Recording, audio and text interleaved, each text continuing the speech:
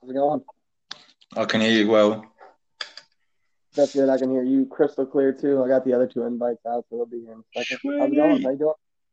Yeah, I'm good, brother. Yeah, funny enough, I've actually been spending the week looking at the JFK assassination. Oh yeah, going down that rabbit hole there. Well, yeah, I've kind of Hey, exhausted. Really, hey, Boston Rob, how are you? What's up, boys? yes, Not Rob, too oh, much. clear again. Just yeah, I can hear everybody crystal clear. This is great. Just waiting on our very special guest today, Joey from the Gangster Profile. He'll be joining us here shortly. I sent out the invite, but I mean it takes everybody a second for first time around, so we'll just chit chat until then. How's it going with you, Rob? I'm great. You guys? Not so bad, brother. David was talking about how he's going down the rabbit hole of the JFK assassination in his life lately, and I just can't see that being healthy for him. Yeah, don't even get me started on that. I've got my own views.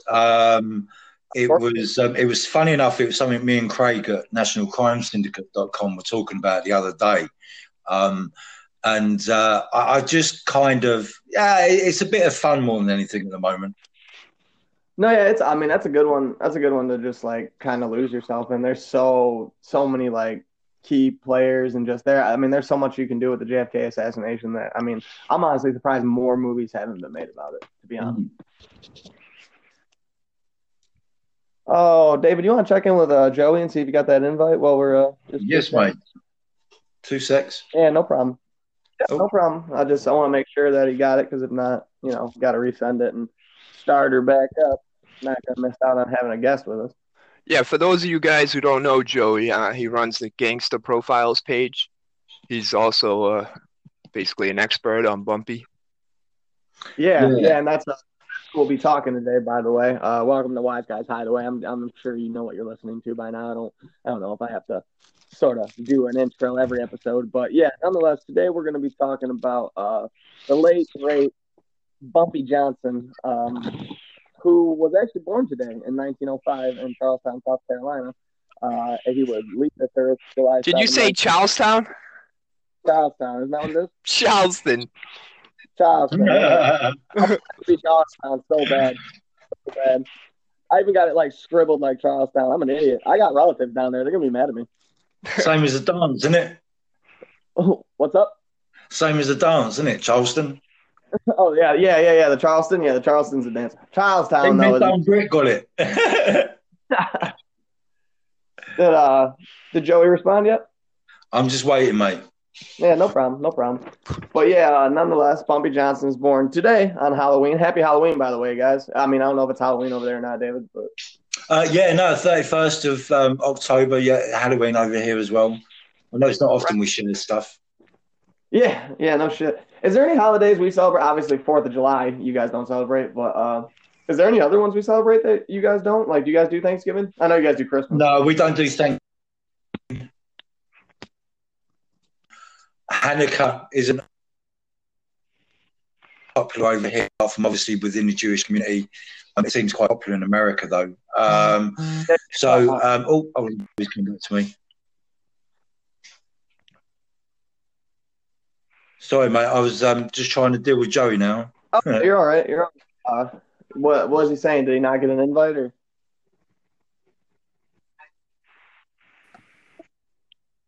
Oh, there he is. Hello? Hey, what's going on, Joey? What's going on, fellas? How you guys doing? Oh, just sitting here shooting the shit. We was waiting on you, but I know it takes a second when you send out those invites. It seems like David gets his the quickest. But what's going on, man? I heard you here. Hey, man, I really can't complain. Happy Halloween. I'm in Jersey. It's like 30 degrees right now. But I really can't complain. How about you guys? Yeah, it's the same here in Boston, about 30 degrees, freezing. Yeah, man. Yeah, it's not so warm over here either. So I got Jazzy and Boston in the house. What a fucking day! This is a day. Wise Guy Highway. That's what's up. Because I got a stupid Midwest accent, so you guys talking on this one. But no, Joey, they tell me that you're quite the expert on our good old buddy Ellsworth Raymond Johnson, better known on the streets as Bumpy. Well, I have done a lot of research.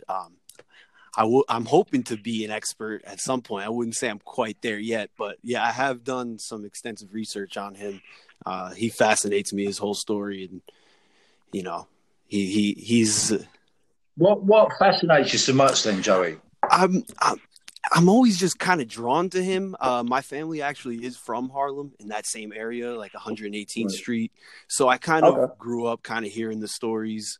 And yeah, just, the Dutch Schultz stuff and Madame St. Clair all the way through to the 60s, all these just really interesting stories always drew me into him.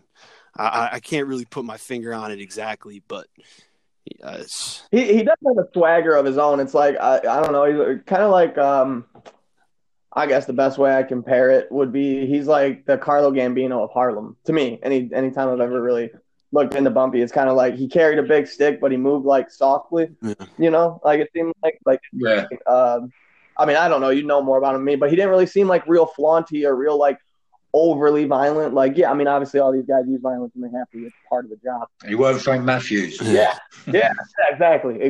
Like, yeah, because anytime I research some of the Detroit guys or whatever, they're so kill crazy that, it's always like, I mean, they're like serial killers. But like Bumpy, I mean, even though he's probably got 100 bodies under his belt, he didn't seem like that. It seemed like the guy he would train, which is probably where most people would half recognize the name Bumpy from. If you're wondering, like, I've heard that name, where did I hear it? But I don't. It's Denzel Washington's mentor in American Gangster. It was, which is true. Frank Lucas's mentor was Bumpy Johnson. So, well, I'm not sure if you guys read it, but in Mamie Johnson's book, which was Bumpy Johnson's wife, she actually denied that.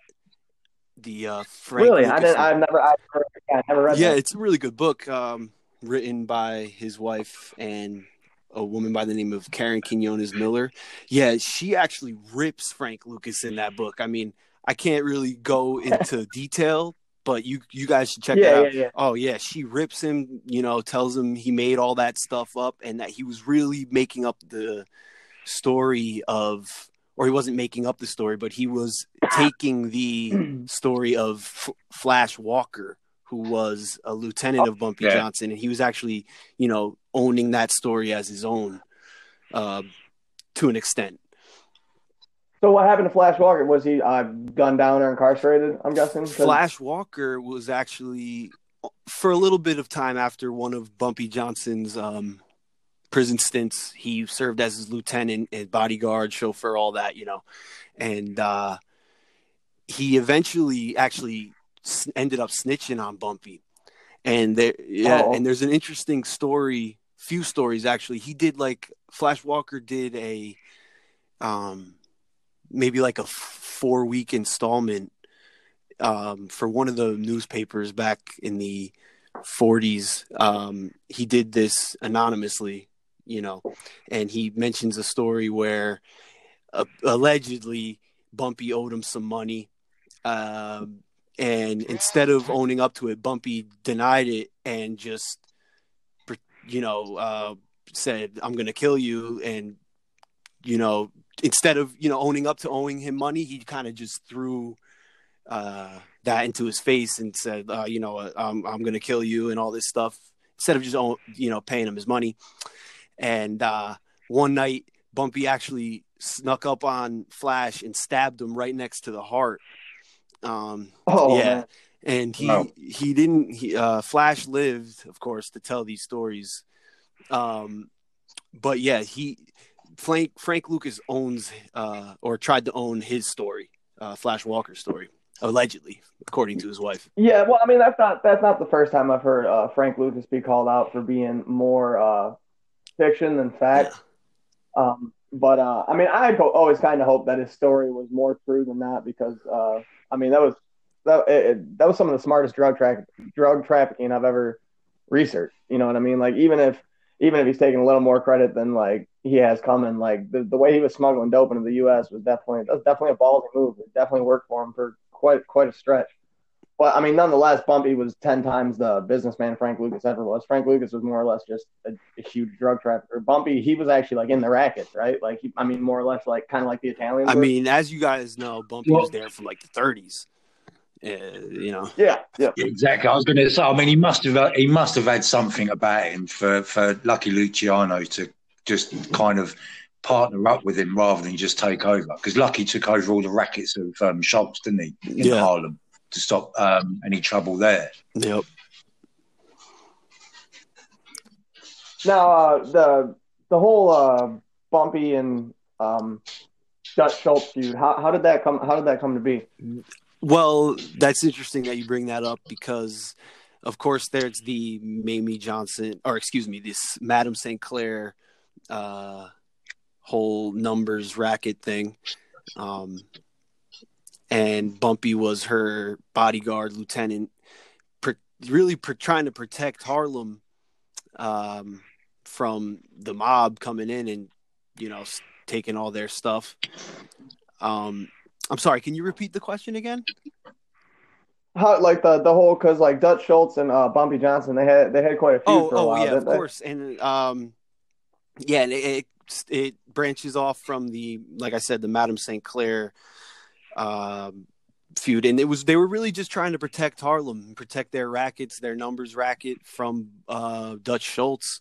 And there's an interesting clip that I've shared with David, and I'm pretty sure Rob has seen it. I don't know if you have, Ian, where Bumpy's granddaughter herself, her name is Margaret, actually says that Bumpy Johnson had an affair with Dutch Schultz's sister.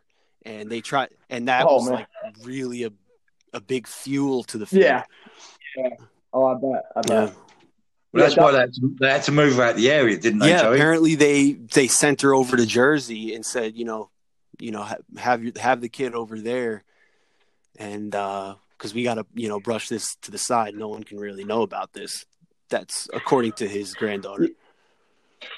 Yeah, that had to have been kind of one of those like stuck in the middle situations for like all parties involved, even like external parties like Luciano or something. Like you get wind of that and it's like, both these guys are making you enough money and they're feuding and you're like, oh man, what do I do? And then you hear something like that. I can't imagine that headache. No, I haven't seen that clip. I'm gonna have to definitely get one of the fellas to send that to me. I'll send it to you. Rob, yeah, I was gonna say, Rob, you got anything to add? You being off quiet over there. Oh yeah, no, I'm just listening. I want to let Joey do his thing. He's he knows more about Bumpy than probably any of us, but yeah, 100%. Yeah, I mean, and I don't think Bumpy, Madame St. Clair, them going to war with Schultz, it wasn't their choice. They weren't trying to take anything from Schultz. It was Schultz trying to take from them. So exactly. I think he was more on defense than offense.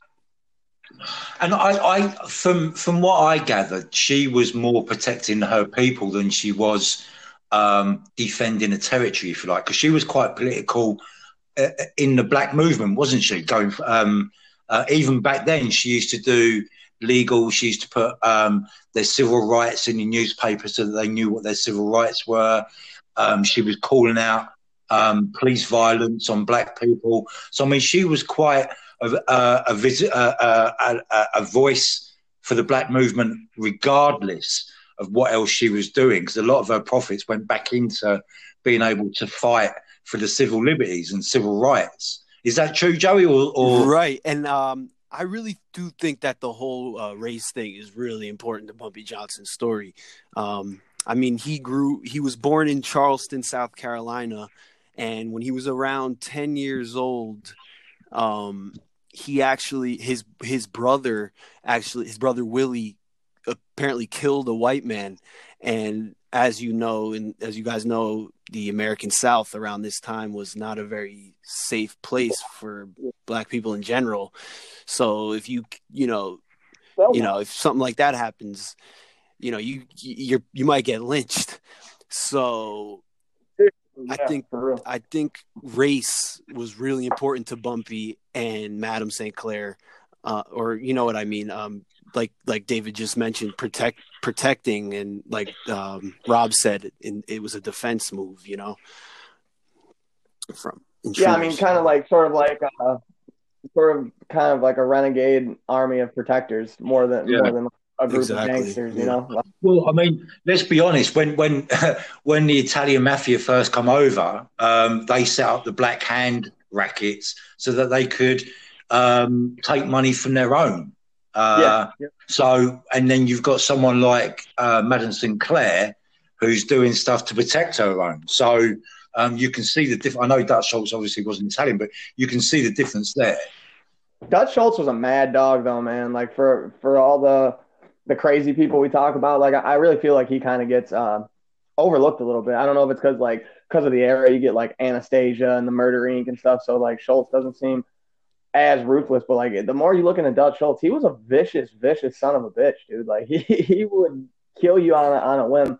I always liked in the I don't know if it's Harlem Nights or what movie it is where Tim Roth portrays Dutch Schultz, but I always thought he did a pretty good job because from everything I've ever like looked into Dutch Schultz, but he seems like he's almost like mentally unstable, not even just like your typical sociopathic gangster. Like there's actually something wrong. Like there's not wires connecting up there. I don't know. That's hoodlum.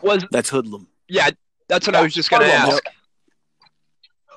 That's a very good movie. Yeah, Harlem Nights. I don't know what I'm thinking. Yeah, no, but yeah, Tim Roth did a really good job in that. The one thing I do like about Dutch Schultz, though, is when he was killed on October 24th, 1935. Hey, in New Jersey, nonetheless. Is when he finally gets to the hospital and he's just dying out. He goes on a huge rant, but the last little stretch of everything he says, I got it wrote down here because it just always fascinates me. Just, hey, no way I wrote that down. Do you want to read it? You got a British voice, it'll sound good. Huh? No, go on. What one do you? Is it The Boy Has Never Wept? Yeah. I mean, his final one is the hey Jimmy, the chimney sweeps. Talk to the sword. You got a big mouth. Please come help me up. Like Henny, Max, come over here. French Canadian bean soup. I want to. Let them leave me alone. Those are the last things said. People took that on in the early 70s, saying that it was a coded message for the Illuminati. Wow. Yeah, because Dutch could not have been in the Illuminati. There's just no way. He didn't have the ability. Luciano, maybe. Arnold Rothstein, most definitely. Even a Bumpy Johnson, sure. Dutch Schultz, no. Way too off the cuff, way too loose cannon, my opinion. No chance. Yeah, now, the quote Dave was talking about that he allegedly said when he was dying was, they say it was his last words, but like you said, Ian, they say the other thing was his last words. But it said, a boy has never wept, nor dashed 1,000 kin. You can play jacks, and girls do that with a softball and do tricks with it. Oh, dog biscuit, and when he is happy, he doesn't get snappy. So yeah, not fake people. These are the real last words of Dutch Schultz. I don't know what order because none of us were there, but like we're not. Because for anybody listening, that's like this can't be right. Like this is 100% right. These are police officers who took down his last statement. Probably just baffled. I'd have been laughing. I laugh way too much at everything. So this guy would have been 7 bullets in him, just bleeding out, like trying to hold his hand, saying all this shit. And I'd have been cackling right in his face. I'd have been like, "All right, man, you're going to hell." Just hope you know that. They say when he was when the ambulance came, they took the other 2 guys first because they were more seriously wounded than Dutch, and then the second ambulance came for Dutch. But they say that I have it right here somewhere. Oh, yeah, right. They say when they took him to the hospital, I don't know if it was on the ride there or what, but he gave an ambulance worker $3,000. There's a couple stories to how much they gave him, but gave him $3,000 saying, "Hey, I'm not going to need this money when I'm going," because Dutch thought he was going to die. But then when Dutch didn't die right away, the ambulance guy was so worried that he was going to come back and get his money if he lived that he turned the money in. He didn't end up keeping it. Classic. Oh man, what did he do though? But yeah. The first one to die was Otto Berman, wasn't it? And it was Otto Berman who come up. Apparently, he's the one that is said to have said the phrase "nothing personal, it's only business." Really? Apparently so. That's awesome. I never knew where that came from. I literally thought The Godfather just like, I don't know. I thought it was Pacino. That's cool. Because he had a really funny nickname as well, something like Abba-Bama or something. Yeah, his nickname. He died. Berman died at 2:20 a.m. and at 6 a.m. I can't pronounce his last name. Lando. He died in 20. That was and then that guy Rosenkrantz died 29 hours later. So I think Rosenkrantz died after Schultz or before. Yeah, no, he died after. Schultz wasn't the last one to die from that shooting. Yeah, Joey, do you think Bumpy had like more to do with the Dutch Schultz hit than we give him credit for, or do you think it was mainly just that was a commission? Murder Inc. Wasn't it? Yeah. Bug Workman and Mendy Weiss, I think. Yeah, and Mendy Weiss took the credit when Bug apparently made the actual shots that killed him, and.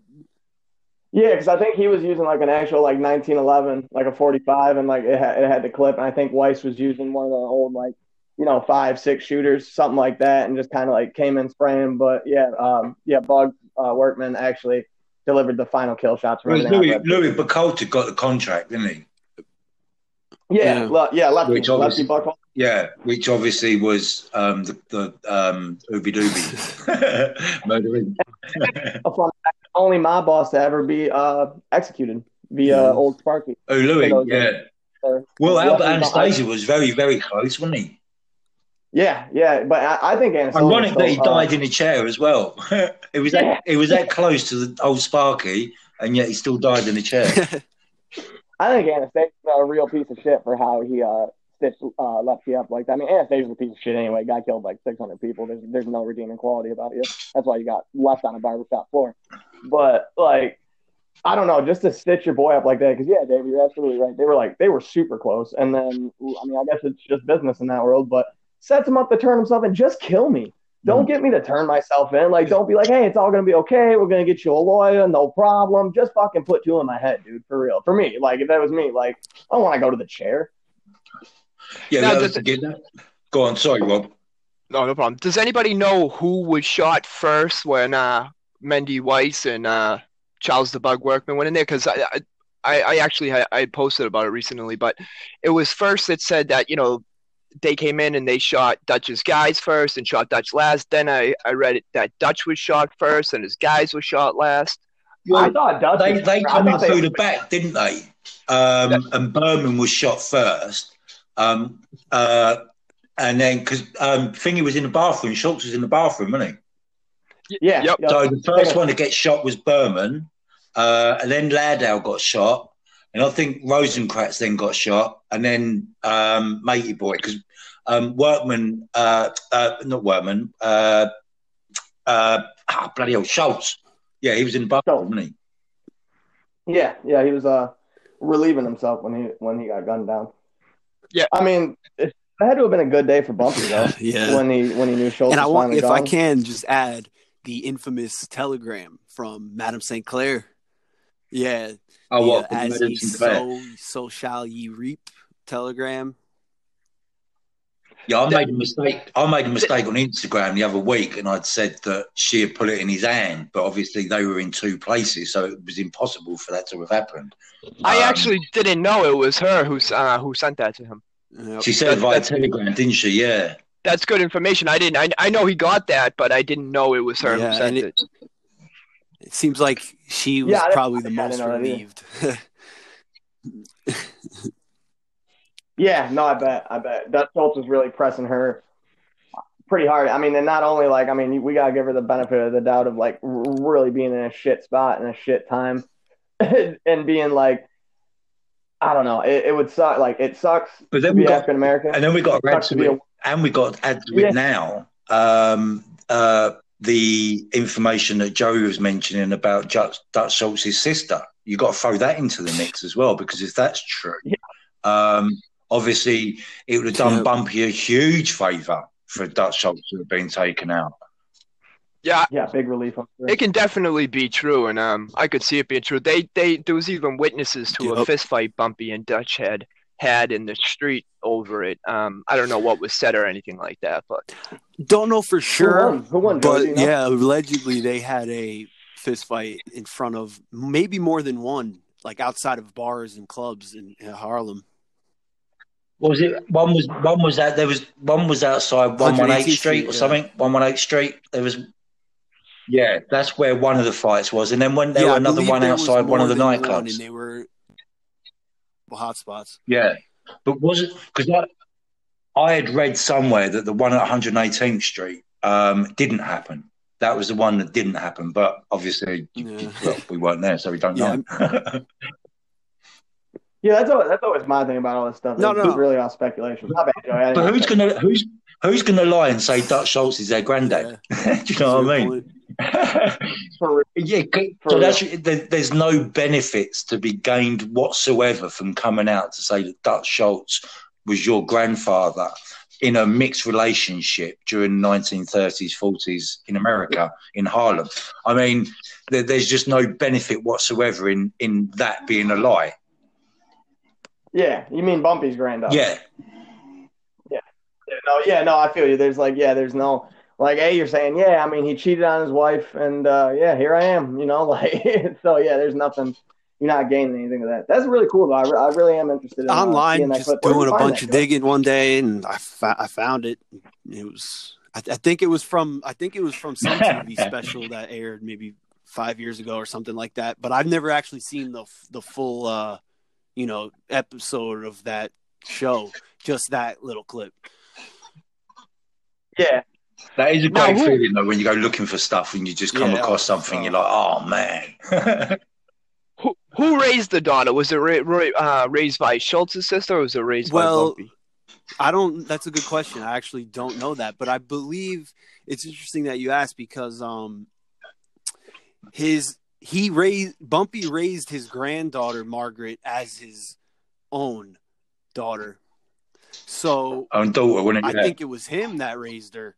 But it's kind of a confusing thing. I might be mixing people up because it's a little confusing. Like, Margaret says that that Dutch Schultz was her great uncle. I don't know if it's one great or two greats. And I don't know. Sometimes that gets a little confusing in my head. I gotta sit down and write it down. But I believe that Bumpy raised her. If that's If Bumpy was her grandfather. If Bumpy was her grandfather, that means that Dutch Schultz would have been her great uncle. Yeah, I think because it was. No, grandfather. If you're because they would have been the first generation for her life, or the second generation for her life, and then she's born. Because Bumpy and Dutch Schultz's sister, their child would have been Dutch Schultz's niece or nephew. Yep. So therefore, that next generation would be the great niece. So she'd be the great niece of Dutch Schultz, if that's true. Wow, what a wild family tie to have! You come from two pretty reputable, pretty notable criminal names. You know what I mean? I know I got a buddy who's not even really into mob history or anything like that, but his last name is Schultz, and his gamer handle on Xbox or whatever is Dutch Schultz, just because people know that name so off the cuff. Same with Bumpy. That's another one that's real reparable. A lot of rappers have actually used. Nobody who's really blown up or gone anywhere, but I know a couple Bumpy Johnsons that were that was their hip hop alter ego. That was their rap handle, all that. So they're both real notable figures. So to be related to both, that's pretty. That's pretty Talking of music, was you aware, Ian, that the British band Prodigy, that they called their first full release the Ellsworth Bumpy Johnson EP? No kidding. That's funny. And then funny. They followed it up with a Bumpy Johnson album. That's awesome. Now Schultz's real name was Arthur Flagenheimer, correct? Yep. Yeah, Flagenheimer. Yeah. Bonnie's joining in again. Say, whose dog is... That's me, sorry. Oh, I don't care. I love dogs, man. She can bark away. I don't give a shit. If people don't like dogs, don't listen to the show. Morgan's right here, but he doesn't really bark during dog this. Muffins right now. he had it earlier. That dog lives its best life. Let me tell you something. That's good. Well, I'll come in. Syndrome.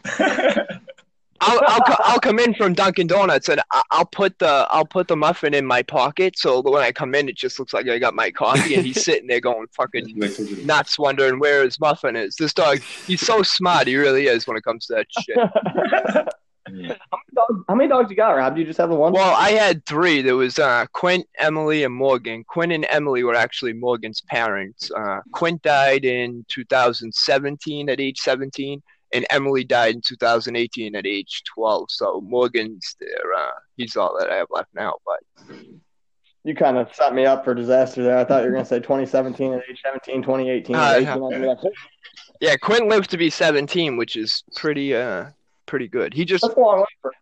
Yeah, he couldn't walk anymore in the end, so we basically had to funny you should say that, Rob. I was going through my Google Drive the other day looking for something, and I come across the 2 photos of Quint and Emily. Remember when I think it was when Emily died, and that's when we'd start getting in contact, I think.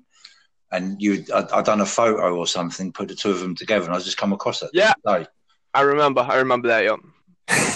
And welcome to Dog Lovers Hideaway, everybody. But no, I mean we're talking Bumpy Johnson about. Yeah, I know what we're talking about, Dave.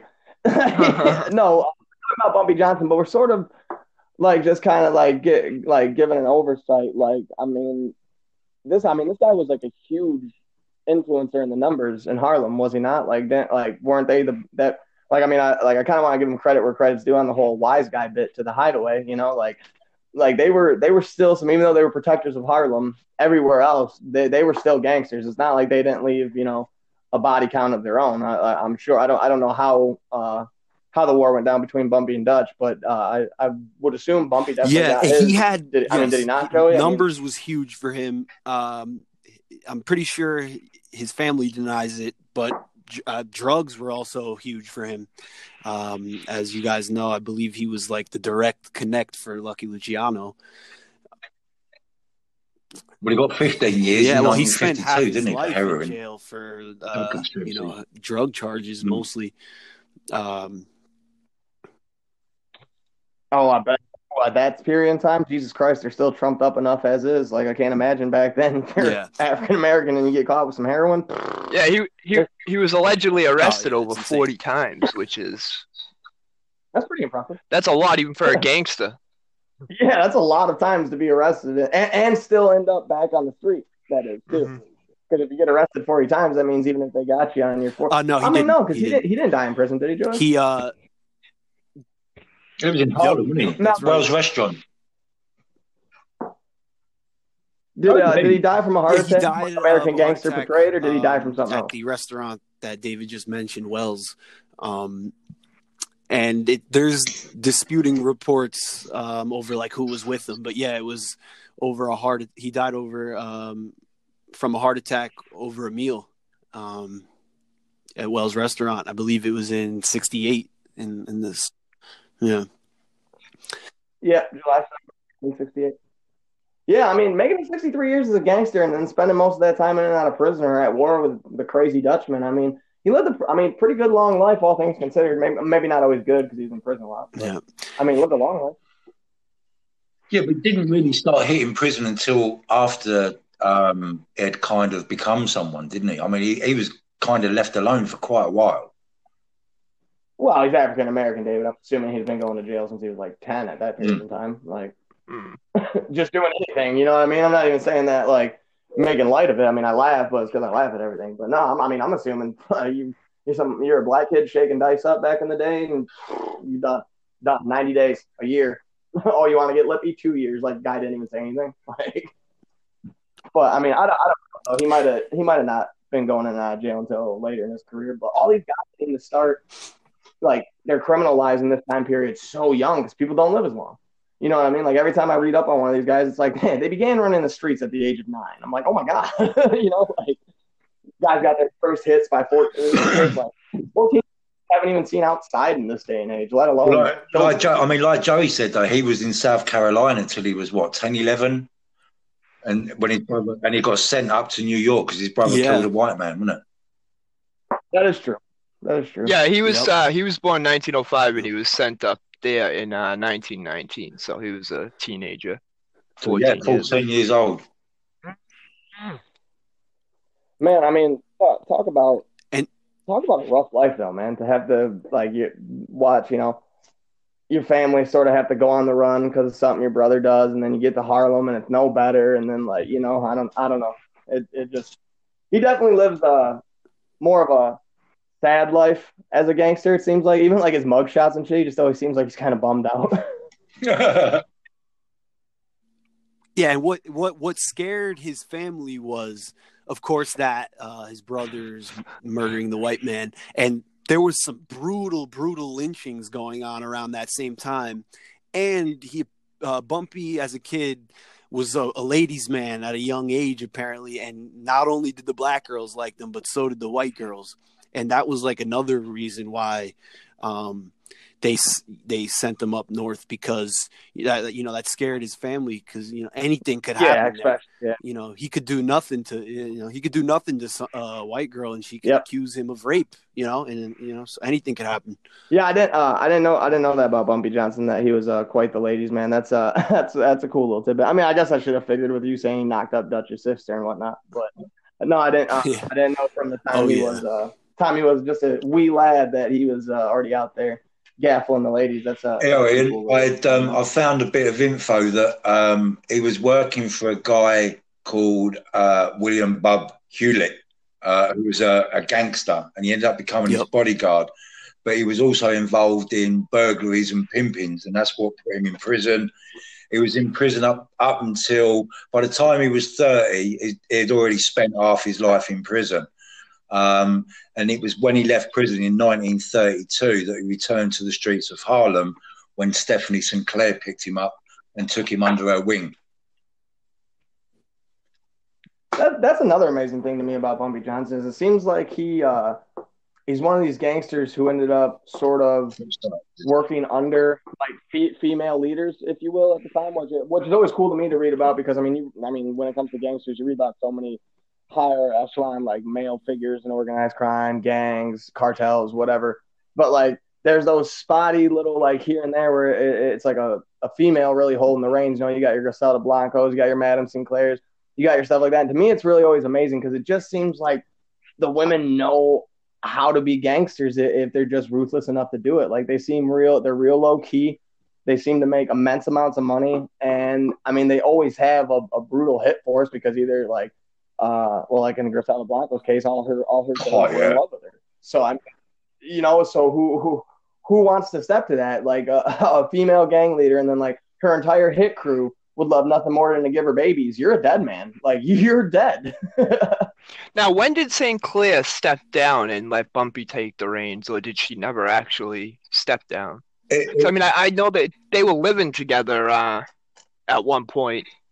From what I'm seeing here, when Schultz was this I'm reading a review on biography.com, which is a review of a book called Harlem Godfather.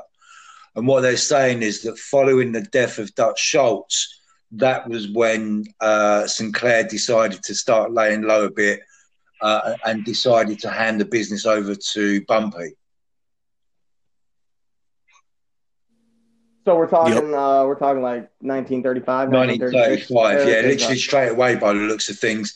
And with Schultz out of the way, Luciano just took over from Schultz, took over the rackets and the operations, basically, and let Johnson do what he wanted to do, as long as the Luciano crew got cut of the profits, which obviously is the way lucky works. So that's how it works. Why go to war when Harlem was already under control by Johnson, and he could quite easily just get a cut of the profits, which is what happened. Right. I mean, it's easier to just take a slice than go to war. That's where Luciano. That's why he made the mafia what it was, wasn't it? Yeah. He was immensely smart. He knew that we all bleed red and everybody's chasing green. So color, ethnicity, religion, that don't matter. Like, sure, he made it to where like you could only become a made member and stuff if you were Italian. That made sense to keep your own to your own, but that whole old school mentality that they had before him of like, you didn't work with Irish, you didn't work with Jewish, you didn't work with, especially African Americans and Irish. The Sicilians definitely don't play that. But Lucky was smarter in that, you know what I mean? Like, he's seen it. And then, like you said, David, if some guy's already got control of his whole neighborhood, All you gotta do is come in and be like, hey, got a nice thing here. We can keep it. You can keep it. Your nice thing. I just want 2% or 5% or whatever it might have been. The mob seems really big on 2 to 3% because it's low enough to like hook you. Do you know what? Ironically, in a way, I actually see that with what Lucky did by bringing the Italians, the Irish, the Jewish, and everyone together, was that he not created more of a division, but there was more of a division within the American mafia between the Sicilians and Neapolitans because there was no external mistrust, if you like. So the mistrust was all directed internally in between the Sicilians and Neapolitans, but that's another matter.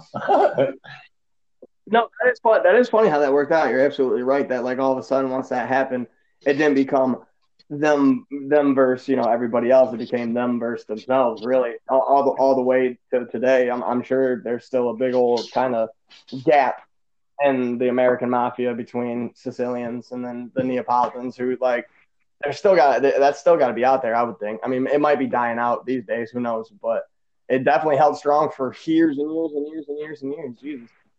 Yeah, 100%. I mean, it's part of it's why the Black Hand worked when it first come over to this country, because they knew there was a secret society, and they just paid up because they were already fearful because of the culture of the Italian way of life when they were back in Sicily before they immigrated to America. So it's quite easy for these mafia dons that have come over to instill the rackets that the Black Hand did. Yeah, definitely one way to view it. Most definitely. This war went on for a while too, right? Between them, I mean, it had to be at least a couple of years that the war with Dutch Schultz and Bumpy. I'm not sure of the exact dates, but I believe it started in the early 1930s. Yeah, and there was actually a whole, I don't know if you guys are familiar with there was a numbers case surrounding Dutch Schultz in the mid-30s too. And there was a guy named Hines. I think he was a Tammany Hall official, and he got caught embezzling money. Protecting like Dutch's rackets, and I think that kind of weakened Dutch a little bit too. That whole trial, which was right in the heart of all this. But yeah, I think you're right. Because I mean, Schultz moved in on them, and he wanted protection money from the bookmakers and everybody in Harlem, and they wouldn't pay him protection, so he just they were with Bumpy and St. Clair, so Dutch started killing them. And it's even alleged that Madame St. Clair responded by attacking the storefronts and businesses that Schultz ran, and even tipping off the police to him. I don't know how true that is, but that's what it says. And then they say, and then after that, which her tip-off resulted in the raid of Schultz's house, a dozen people were arrested, and approximately $12 million was seized, which is a lot to have on hand. I mean, that's what, almost 200 million today, something close to that. Not it's ridiculous. Yeah, it's astronomical. That's outrageous. In cash, they found the 12 million just all in big old stacks, huh? That's what they say. They seized approximately 12 million. Well, that's all you're dealing with. They couldn't pay it at the banks, could they? That's all they're dealing with is cash all the time. It was just a cash industry. That's one of the problems that Michael, bringing him up again, Michael Franzese had with the success of the gas scam. He just had too much cash. So it is quite believable that they would have that much. If it was headquarters as well, that they would have that much cash around them, because it's going to be somewhere, isn't it? Oh, just what I always wonder is that, like, I don't doubt the 12 million. I just think it's probably more like 15, and they reported 12. That's where my brain always goes. Is I'm like, man, when they say what they found, what the fuck did they really find? Like with the big drug bust, with the big money bust and stuff like that. I'm always like, okay, so what did you guys who wasn't corrupt? I mean? You had the CIA that were corrupt, you had the FBI that corrupt, you had the New York police departments that were corrupt, and you had the mafia. Yeah, at least we knew that they were corrupt. Everyone else, I mean, come on, guys, play it straight. Everyone was broke, man. It was just a rough period in time for anybody who wasn't willing to get their hands a little dirty. I mean, it's almost like today, because today we got a lot more like technological advances and things are definitely easy. Living's easier. You don't die at the ripe age of 30. But like just that whole like, I don't know anybody who don't have some sort of side hustle, legal or illegal. You know what I mean? I don't care if you work at a factory, but you still do people's hair, or you do tattoos on the side and you're a construction worker, or you do like, everybody seems to have like 2, 3, 4 hustles just to get by. And like, it was especially like that back then. And then you got to think like fridges and shit are just starting to come around. People don't have that. Your food's rotten all the time. Milk fucking is horrible. Water's undrinkable. Like, no wonder people just drank alcohol and fucking pissed away their lives. Like, it was terrible. Well, you guys want to go around the table and give some shout outs and wrap her all up here? Sounds good to me. That's cool. Right on. Well, let our guests go first. Joey, if there's anything you'd like to plug, any projects you're working on, anybody you want to give a shout out to, go for it, brother. No one in particular. I'll just say shout out to you guys for having me on. I mean, I had a great time. Thank you guys. It's a pleasure, man. I want to have you back more. I'm trying to get a big old circuit for this thing and just everybody get together and talk about their favorite gangsters, man. That's what it's all about. Oh, most definitely. I'm more than down for that, man. Who else is in your favorite gangsters? I'll definitely keep you in mind for those episodes. Definitely anything Harlem related. I don't really know why. That's cool. I feel the same way about Boston and shit. So Harlem guy, that's cool. Yeah.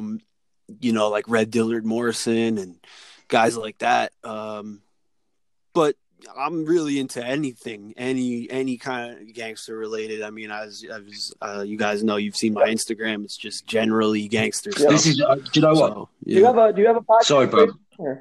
Sorry, Devin. No, I'll just. Oh, you're good. Do you have a podcast now, Joey? What was that? Do you have a podcast of your own? I do. I have like my own. I'm trying to get better at that. So are we. Yeah, that's why we got Joey on here. Yeah. Yeah. Yeah, it's like I don't know. It's I'm new to it, as you guys are as well. It's just it takes a little getting used to, because it's hard for me to either I either want to have everything right or be like completely laid back. Like I do the same thing, bro. Joey, I've got to jump in there. That interview you had with Christian Cipollini last week, I thought that was awesome, mate. That was a fantastic interview, that was. And thanks for the shout out on that, by the way. Oh, no I know what I'm I appreciate it later now, bro. Oh, Ian, it's awesome. You're right on. Yeah, shout out to Kristen. David? He's a Christian. He's a good guy. He's smart. Yeah, he's the man. Right. He's the I'll have man. to get him on here sometime. David, I know you probably got a slew of shout-outs. Normally I'd give a shout-out to Joey, but he's here, so there's no point giving a shout-out to Gangster Profiles, although I just did. And all the guys, you got Locke and all the guys, Dan, over at old Shaggy, over at Bad Guy Podcast. Big shout-out to those. Locke actually messaged me. He missed our show last week. We didn't do a show last week, obviously, but he missed our show last week. It's nice to get a message to say that, I was listening out for your show and it didn't happen. So that was nice to hear from them guys. So big shout out to Bad Guy Podcast. And of course, Craig and everyone at nationalcrimesyndicate.com. Hell yeah. Rob, what you got, brother? Yeah, let me give a shout out to Craig at National Crime Syndicate. NCS's Classic Gangster Society, Cero DiPaggio, the Mob King, Seth Ferrante, Nev Morgan, Joe Rock from Mob Facts. And I also want to give a shout out to a couple of buddies on Instagram. Actually, Joey is one of the people I have down, Gangster Profiles, but I also have La Cosa Nostra Bible, Rizzuto Clan, and Mafia Blog. You guys should check out those pages. Hell yeah. Well, I mean, my shout-out's pretty quick and painless, as per usual. It's getting cold, guys, and if you are anything like me, you're driving in a shitbox. Let me tell you something about a shitbox. They fall. When they fall apart, you need to hit up 392 Brothers Mobile Mechanics. That's Brothers with a Z. They're limited service, but as a free quote, you just call 313-974-2222. Ask for Alex. He'll hook you all up. Again, that's 313-974-2222. Like I said, guys, anything you need welded, screwed, or any kind of other mechanical work. I know I'm just botching these today. I said fucking Charlestown from South Carolina. I'm just out here fucking up. You guys did good though. But yeah, no, nonetheless, 392 Brothers with a Z Mobile Mechanics. 3-974-2222. Shout out to the Mob King, Sarah DePaggio, my good friends David Randazzo and Ronnie the Cockroach over there at Our Thing Clothing Apparel. Scott M. Bernstein, thank you, Joey, for coming on, and just happy Halloween. Yeah, Joey, it was a pleasure, man. Thanks. Nice one, Joey. Last minute. And happy birthday to your grandma as well, brother. Big shout out to your grandma. Oh, thank you. Happy birthday. Happy birthday, Grandma. Take care, guys. And